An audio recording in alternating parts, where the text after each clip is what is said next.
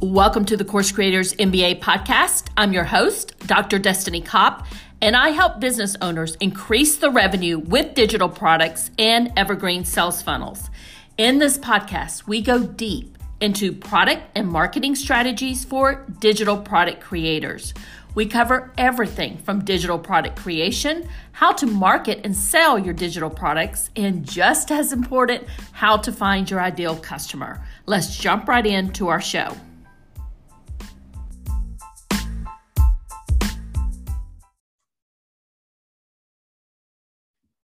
We are in our series where we're talking all about evergreen sales funnels, and this is episode number 113, and I'm going to walk you through the 10 key elements of a sales page that converts. So now it is time to map out the sales page for your offer. Now, all of your offers, even your low price tripwire type offers, they need a dedicated sales page to convert your lead into a paying customer. And you may be asking, Destiny, what do you mean by this? What is a sales page? A sales page is simply a one-page site that goes over and describes your course or program to your ideal customer. And it has one goal, and that is to convert them into a paying customer if they are a right fit for your course or program. Now, if your sales page is poorly written and does not speak to the pain points of your ideal customer, you're going to lose that lead that you paid good money, maybe, and time to attract. And I want to give you a hot tip here. And I've been talking about this throughout this series to help you with your sales page copy, especially if you don't have the funds to hire a copywriter. I want you to consider using an AI writer, an artificial intelligence writer like Jasper, and I'll put that link in the show notes for you to help you with your sales page copy, just like you did with your landing page copy for your lead magnets. Okay, so let's jump right into the 10 key elements of a sales page that converts. Now, one of the first things you're going to want to have is a countdown clock, and you'll put this in the header of your sales page to create urgency and to let your subscriber know when your cart is closing for your current offer. And you will do this even in evergreen sales funnels. Now, in this series, I'm also going to go into this a little bit more detail on how you can do this ethically and authentically, but you need to have a deadline even in an evergreen sales funnel. Okay, so moving on, the next element is an attention getting headline. And we talked about this too, right? When we were doing the landing page copy, you need at the top of your sales page, your perfect attention getting headline and hook. And you can use an AI writer like Jasper to help you formulate that and to come up with that. Now, the next thing that you need to make sure that you have in your sales page, and you're going to have this, quite frankly, throughout your sales page, and this is really what you need to focus on throughout the entire sales page, and that is talking to your ideal customers' pain points. So throughout your copy, you're going to speak to their pain points, their fears, their frustrations, and what they want, which is their desires. So let's talk about this in a little bit more detail. So let's say, for instance, that you are selling an online course on how to monetize your blog. So your focus on this sales page is going to talk to them about how their life is today, right? They might not have any money coming in through their blog, even though they're working so hard to create all of those blog posts. And you want to talk to them about how it can transform after they start making money from the blog. And if you're asking, where are you going to get inspiration for the copy on your sales page? You're going to talk to your ideal customer. You're going to do your research and see what are their pain points? What are their fears? What are their frustrations? What do they want? And that is the information. Those are the words that you're going to use on your sales page. Now, the other thing you'll want to put on your sales page, and this doesn't have to be necessarily prominent on the sales page, but you just want to have it, and it can actually be more towards the end of it. You're going to want to have your bio and your qualifications, right? Because your students are going to want to know how they can relate to you. They're going to want to know that you're qualified to teach them the information. And if you have any press or other accolades, you can use them here to establish your credibility. Now, the next one is, I admittedly have not done a great job with this in my business, but you want to make sure that you are showcasing your testimonials. And this is one of the top priorities that I have in my business this year, is to collect testimonials from my students and from my coaching clients, because social proof is key in giving your online course or your coaching program credibility.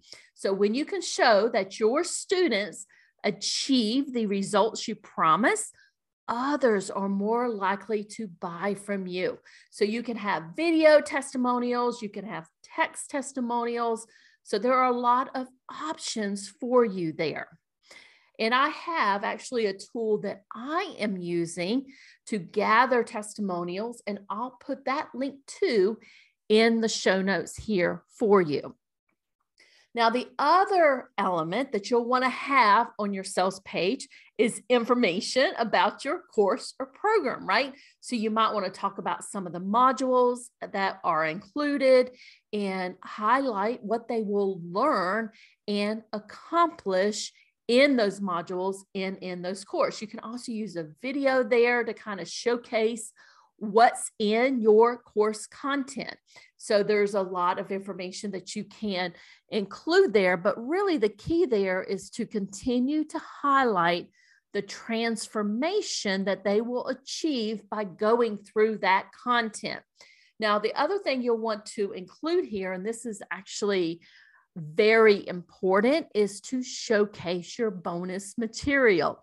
So this might be additional how-to training material that you have, templates, swipe files, and quite frankly, a lot of times people might say, oh yeah, I really want that bonus. So they're going to actually buy your course. They want your course, but the bonus material is really what kind of pushed them over the edge. So that bonus material is very important. The other thing that you want to make sure that you have throughout your sales page, you can put this up at the top, you can put it all the way in, through the middle. You want to give people a really easy way to buy. So this is where you put your call to action. So you're going to have buttons throughout your entire sales page that tells people, here's how you're going to buy. And those call to action buttons are going to link to your payment plans. And you're going to have call to action buttons that are written in the first person, like I'm ready to enroll now, or I want this. So research has shown that wording your call to action button in the first person increase the click-through rates by 90%. Okay, so there's a lot that you can do there. So for most courses, you're going to have two payment plans, maybe a pay in full option that's normally at a discount, and a payment option that might be a little bit higher than the pay in full option. You don't have to do it like that. You could have them equal out to the same price and maybe give the people who are paying in full a little extra bonus. There's a lot of things that you can do there, and how you handle that is completely up to you.